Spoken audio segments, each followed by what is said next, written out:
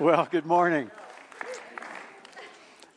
We'll get to that video in a minute, but I just wanted to put my 2 cents worth in. I had a chance to meet Scott a couple of weeks ago, and I was very impressed with his ability to lead. He's a gifted leader. I think you're going to really enjoy having him around, and an incredibly good communicator. And one of the things that I really loved about him is that he's a big picture guy, and he sees the future of the church very brightly.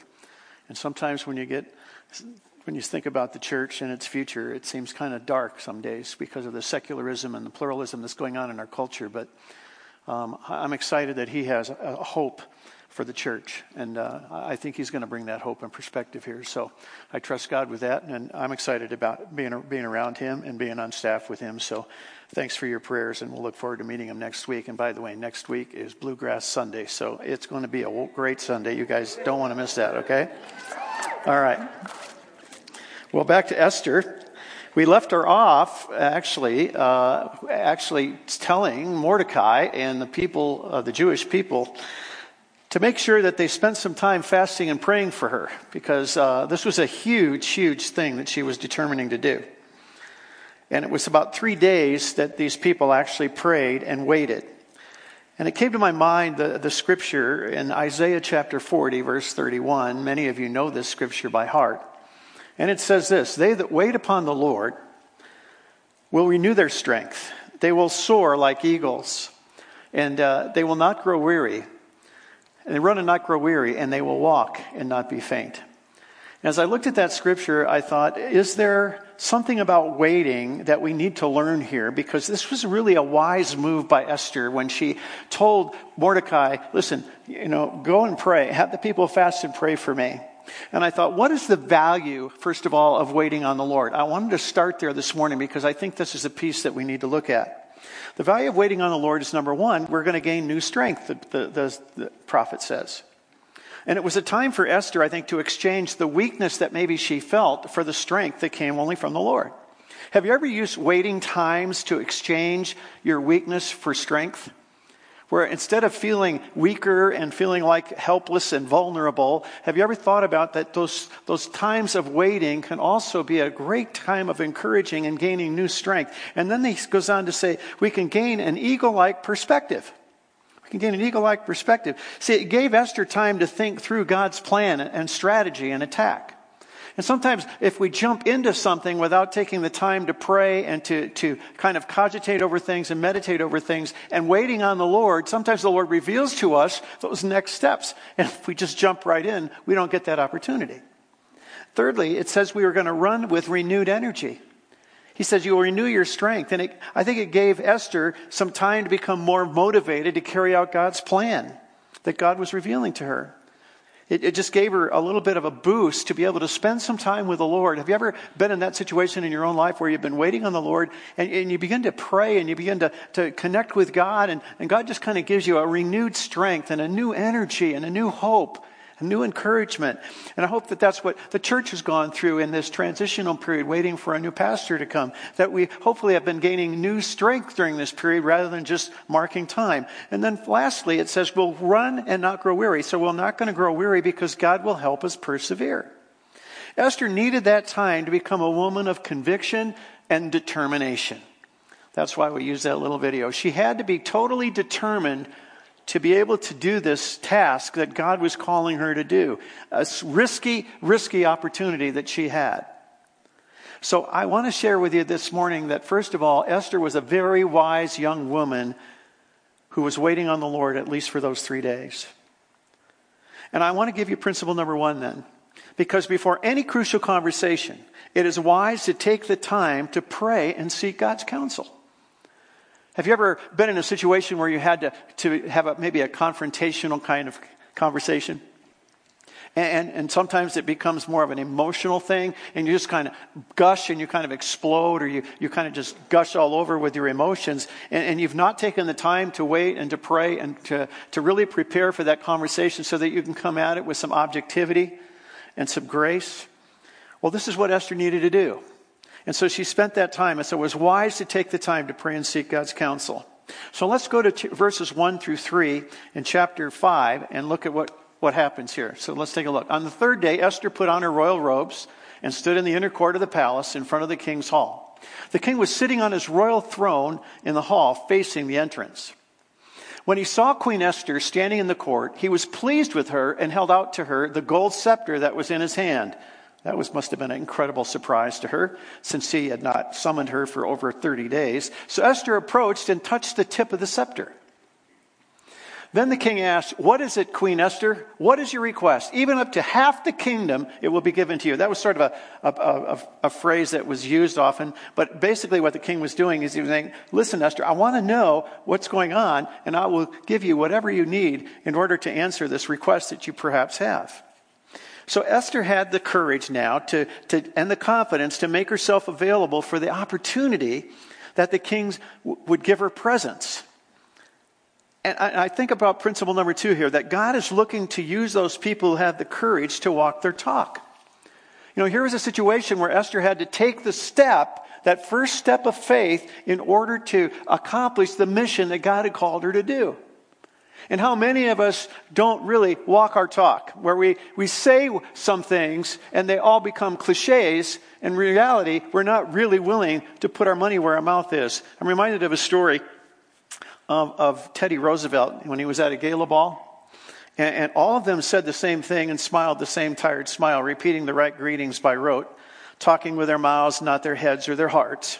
Tired of shaking hands and smiling, his big smile, and responding with usual exchanges used at such occasions, Roosevelt did something really crazy. Convinced that no one was listening anyway, he began to greet the rest of the guests by saying with a smile, "I murdered my grandmother this morning." Everyone smiled and said things like, "Wonderful, lovely, keep up the good work." But one diplomat was listening, however. He leaned over and whispered in Roosevelt's ear, "I'm sure she had it coming."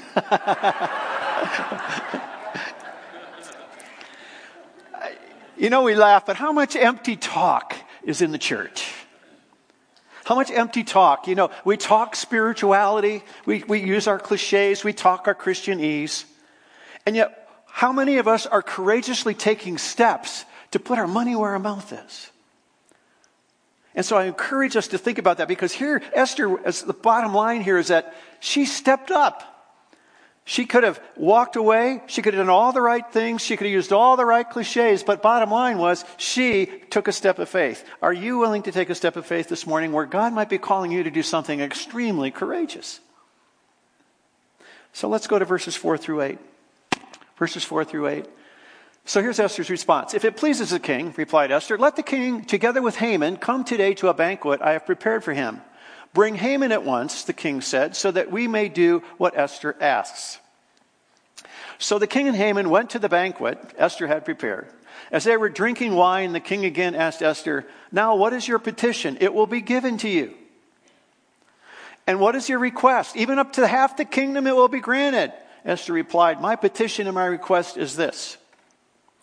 If the king regards me with favor, and if it pleases the king to grant my petition and fulfill my request, let the king and Haman come tomorrow to the banquet I will prepare for them, and then I will answer the king's question." It was almost like she was baiting him, wasn't she? It's really interesting how she talked about this banquet. And from the history of the king, remember when we all started this whole series, he loved to celebrate, right? Remember, 6 months of banqueting.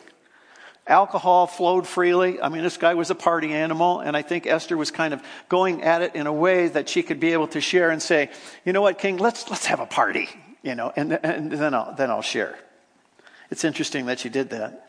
And I want to give you principle number 3 here, because I think it's something significant. Sometimes the first step of faith is the hardest, but when the result is blessed, it gives us the momentum to take the next step. Here's what I mean by that. Esther takes this step, and she walks into the court area.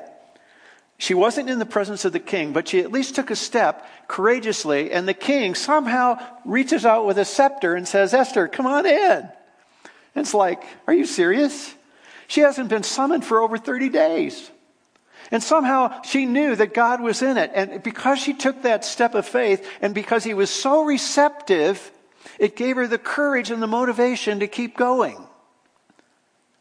I think that's really interesting, because sometimes we're afraid to take the first step. And have you ever been in a situation where you've taken that first step and it's given you the courage to take the next step?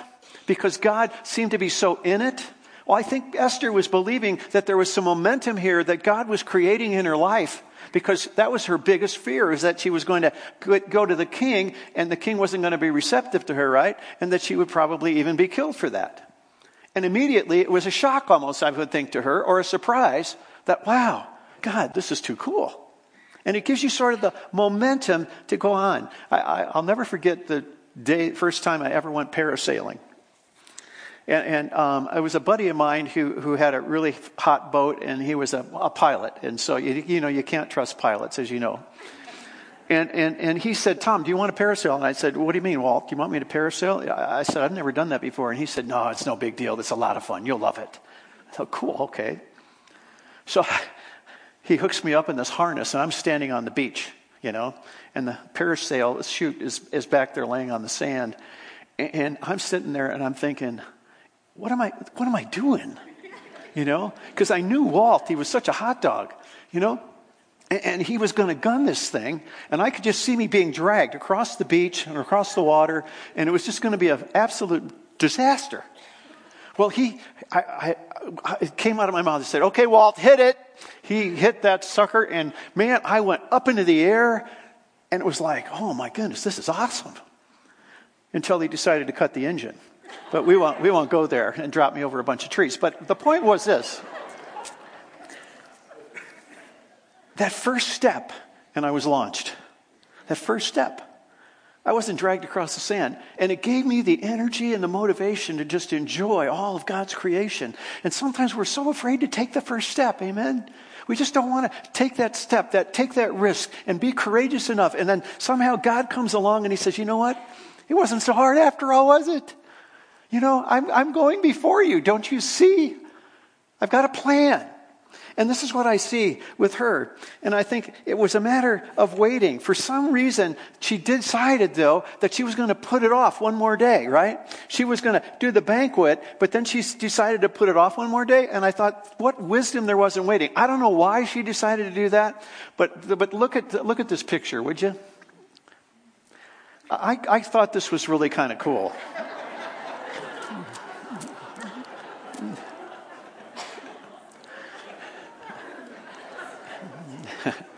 I got this on Facebook this week, and I just thought it was pretty neat, and I just thought it felt really good there. Because she decides to wait a second day before this banquet came off, right? And I think there's great wisdom and patience in waiting, even if it's an extra day, especially in this case, all right? So principle number 4 is this. Sometimes there's wisdom in waiting. So she felt led somehow to wait one more day before this banquet really took place. I don't know why she did that. I don't know if something intuitive in her own heart, in her own spirit, that she was wrestling with and thinking, you know what? For some reason, Lord, you want me to wait an extra day for this banquet to come off. And to be able to share her request is what I mean. And so as she took this extra day, I tried to wrestle with this and say, why did she do that? And the only thing I could figure out is somehow intuitively in her gut, she must have known that there was something about God's timing in this whole thing that she didn't really understand, but somehow she needed to wait. So I think she had this incredible sensitivity at that point to the Holy Spirit. What do you think? Because it doesn't make sense. Why would she put off the request? She has the banquet, and then she's going to do another night, and says, "I'll tell you tomorrow night." I don't get any logic out of that, other than the fact that somehow there was an intuitiveness about her and a spirit about her that she knew that she needed to wait one more day before she gave that request.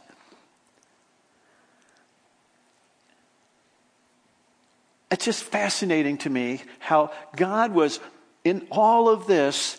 And the timing of all of this was just incredible. That's why I've called this message, Timing is Everything. Somehow, first of all, she had the time to wait.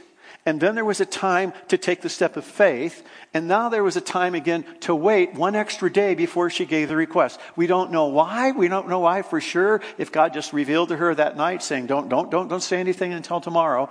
I don't know what happened there. But I love the fact that there was this intuitiveness. And I wonder how intuitive we are to the Holy Spirit. You ever wondered about that? Wouldn't it be cool if you could go day to day and that still small voice was speaking to you all day long?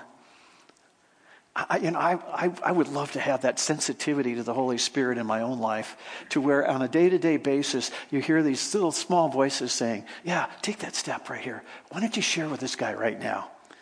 I blew it the other day. I was down at the Verde, and I was talking to one of the deputies, and she just shared with me and poured her heart out about a divorce she was going through.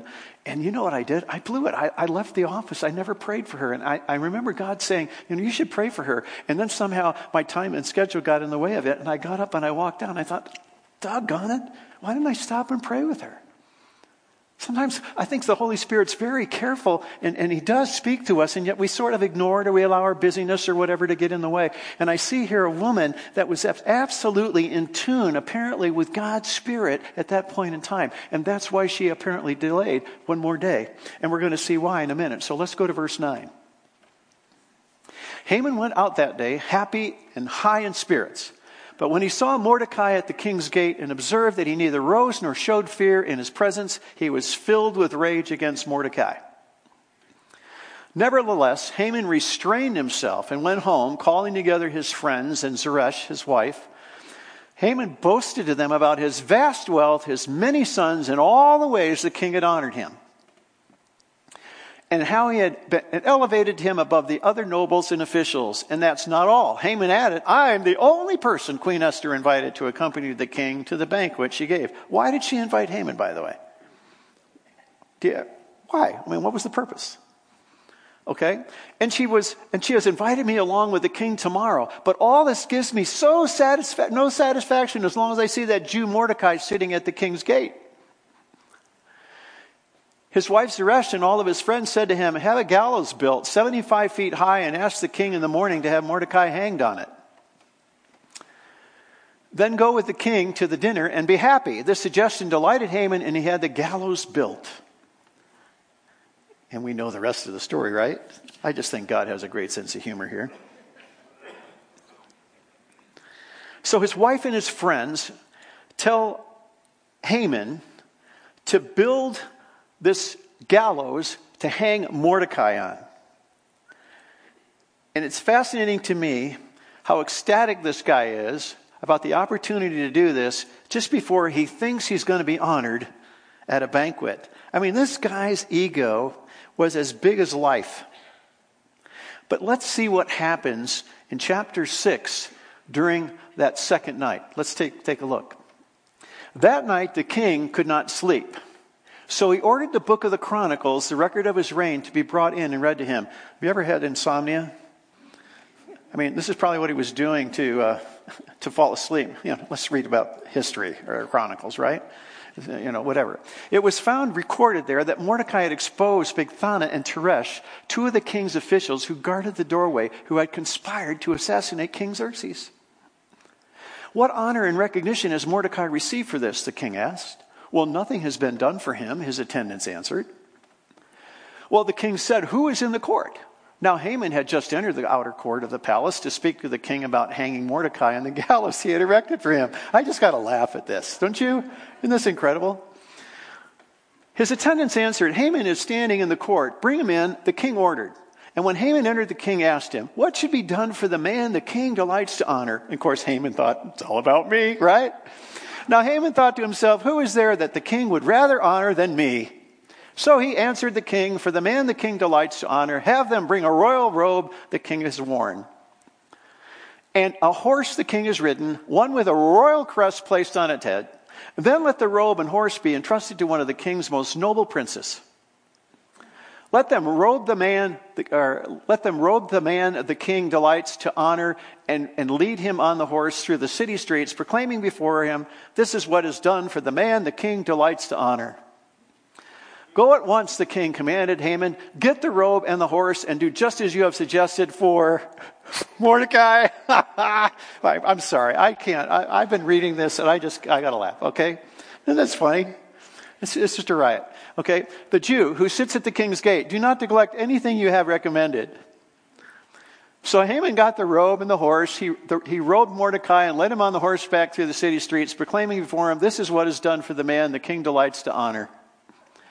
Afterward, Mordecai returned to the king's gate, but Haman rushed home with his head covered in grief. Okay. Look at verse 6 again. Look at verse 6. When Haman entered, the king asked him, what should be done for the man the king delights to honor? Now Haman thought to himself, who is there that the king would rather honor than me?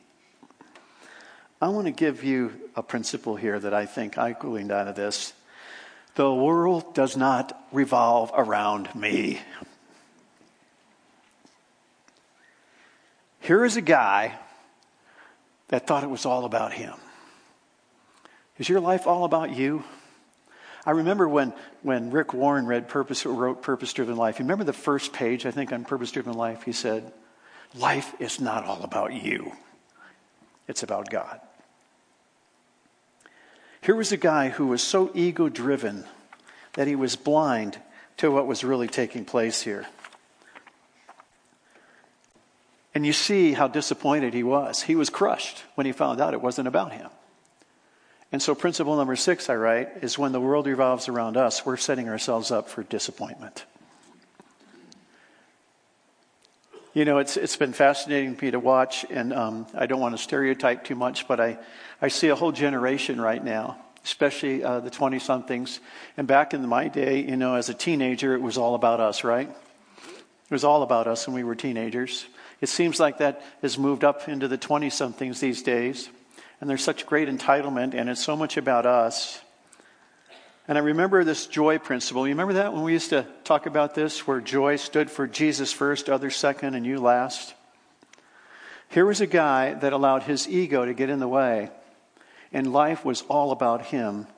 And we've got to stop the nonsense in our culture today, because all we get in the media, whatever we see, it's what? All about us. And the world doesn't revolve around us. And here was a guy that got caught up in that big time, and boy, did he set himself up for some incredible disappointment. Well, I'm going to stop there in the story because I feel like there's some interesting concluding things that I want to point out to you this morning as we stop here in the story, because we're going to get the rest of that story in a week, 2 weeks from today. But here's some things that I really think that I need to conclude here with you, and let me just say them to you. First of all, number 1, God is sovereign over all rulers of this world. In Proverbs chapter 21, verse 1, it says, the king's heart is like channels of water in the hand of the Lord. He turns it wherever he wishes. I think about that moment when Esther decided to somehow expose herself in the king's presence outside the court. And he extends his scepter to him and says, I'll give you anything you want, up to half the kingdom. And I say, here's a pagan king, a man who had his own ego trip, the most powerful person on the earth at that particular time and place. But God was controlling that scepter as he was reaching out to Esther. And there isn't one thing that slips God's attention in our culture, in our world today, whatever ruler it is, whatever president it is, God is sovereign over all of it. Aren't you glad? We think about the coming election and we think about what's going on around the world today, and it just seems like it's crazy. And that God is still in control, and he's like, as the king's heart is like channels of water in the hand of the Lord. God ultimately has a plan, and he's working it. Here's a second thought. We can have a strategy, but it's God who guides the steps along the way. I think of Proverbs 16:9. In his heart a man plans his course, but the Lord determines his steps. You know, it's interesting as I see Esther taking those 3 days to just kind of ruminate and have people pray for her and fast for her. And as she was praying and thinking, I was thinking how, I wonder what she was going through in terms of how do I make myself available to the king? What should I do? And all these plans that perhaps she was thinking about, strategies, some way that she could get the king's attention. Can you imagine what was going on in her mind and her heart for 3 days? Must have been incredible. But what's really fascinating here is that we can have all this strategy. But it was interesting how I bet she was absolutely surprised and shocked because she maybe had a different plan. And when she walks up and exposes herself to the king reaches out with his scepter and is like, oh, well, that was easy. What a surprise. Because it was part of God's plan. And we can have all of these strategies and all of these ideas and all of these logistics that we're going through to figure out. And then all of a sudden God just says, you know what? I got it all under control. I'll figure it out. I'll fix it. Here's the third thought. God's timing is always perfect. God's timing is always perfect. I wished I knew why Esther waited for the second banquet to take place in order to reveal and give a request. We're going to look at that next week, or in 2 weeks. But I don't know why.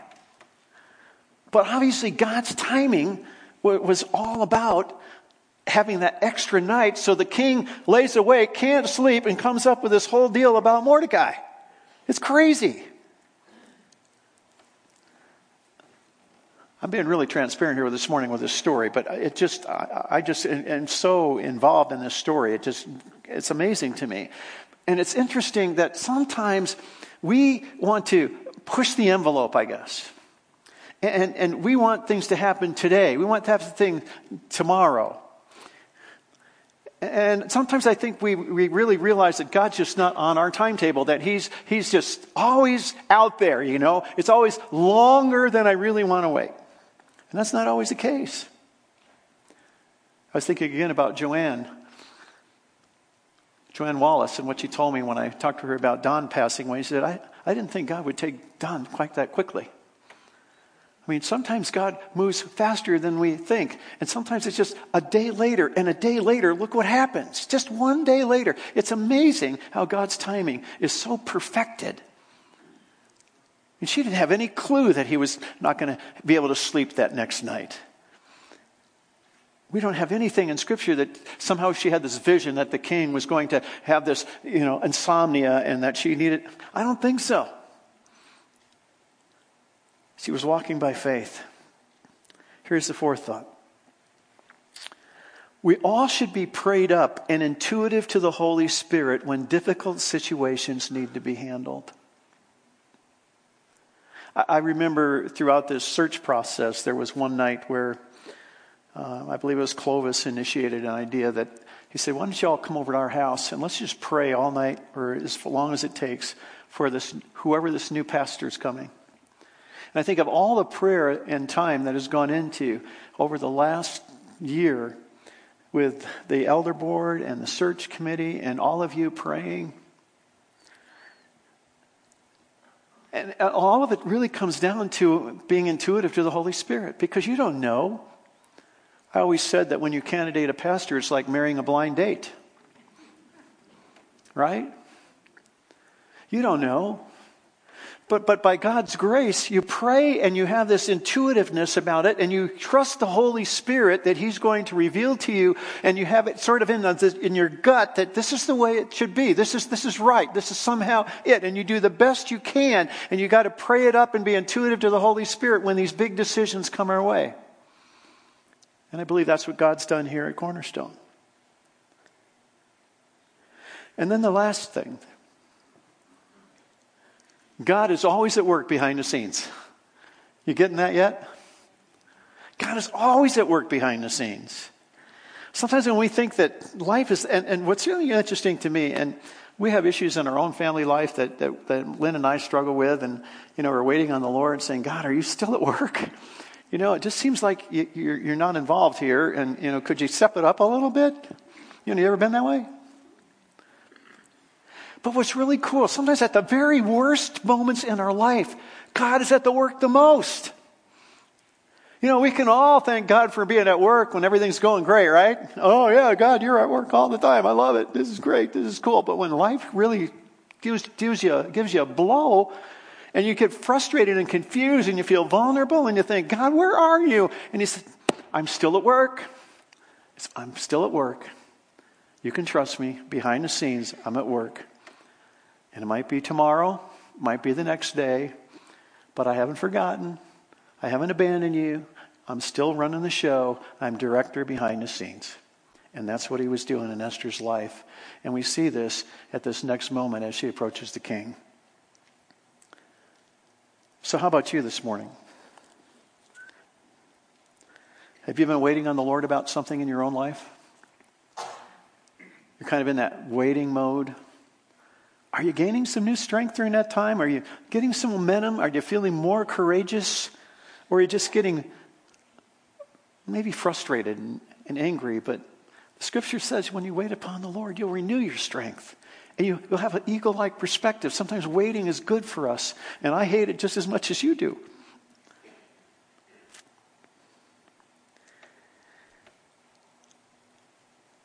I thought about this question too how many times have we reduced God's divine work to just coincidence? Ever think about that? How many times has God done some amazing things and we just say, wow, that was kind of cool. That was an interesting coincidence. We don't really say it's a coincidence, but do we give God credit? Just some thoughts. Let's pray. Father, I thank you for this moment in Esther's life where she took a step of faith and you honored it in an incredible way. God, I pray that there be more surprises in our own lives. How easy it is some days when we actually just take a step of faith and be courageous. And how incredible you are in being faithful to honor that step. And here was a woman determined enough to get off the couch and be a courageous. And God, you paved the way. For that person this morning, perhaps, Lord, that has been anticipating a crucial conversation or a difficult situation, and they've been waiting, and maybe at this point in time you're saying, take that courageous step. Take that step of faith, and I promise I'll go before you. I have no idea, Lord, who's sitting here this morning, but you do, and you know people's hearts. We just thank you for the courageous steps that we're taking right now as a church to bring in a new pastor. And I pray, God, that you would go before us as a church, knowing that you have great plans for Cornerstone. But you have great plans for all of us, Lord, if we just get on board and understand that you're always at work behind the scenes. In Jesus' name I pray. Amen. If you need prayer this morning, I'd just love to have you come up here, and there'll be some folks that would love to pray with you. God's triggered something in your heart and life this morning as we've gone through this message. See you next week. Thank you for listening to the audio from Cornerstone Church in Prescott, Arizona. For more information, visit us online at www.prescottcornerstone.com.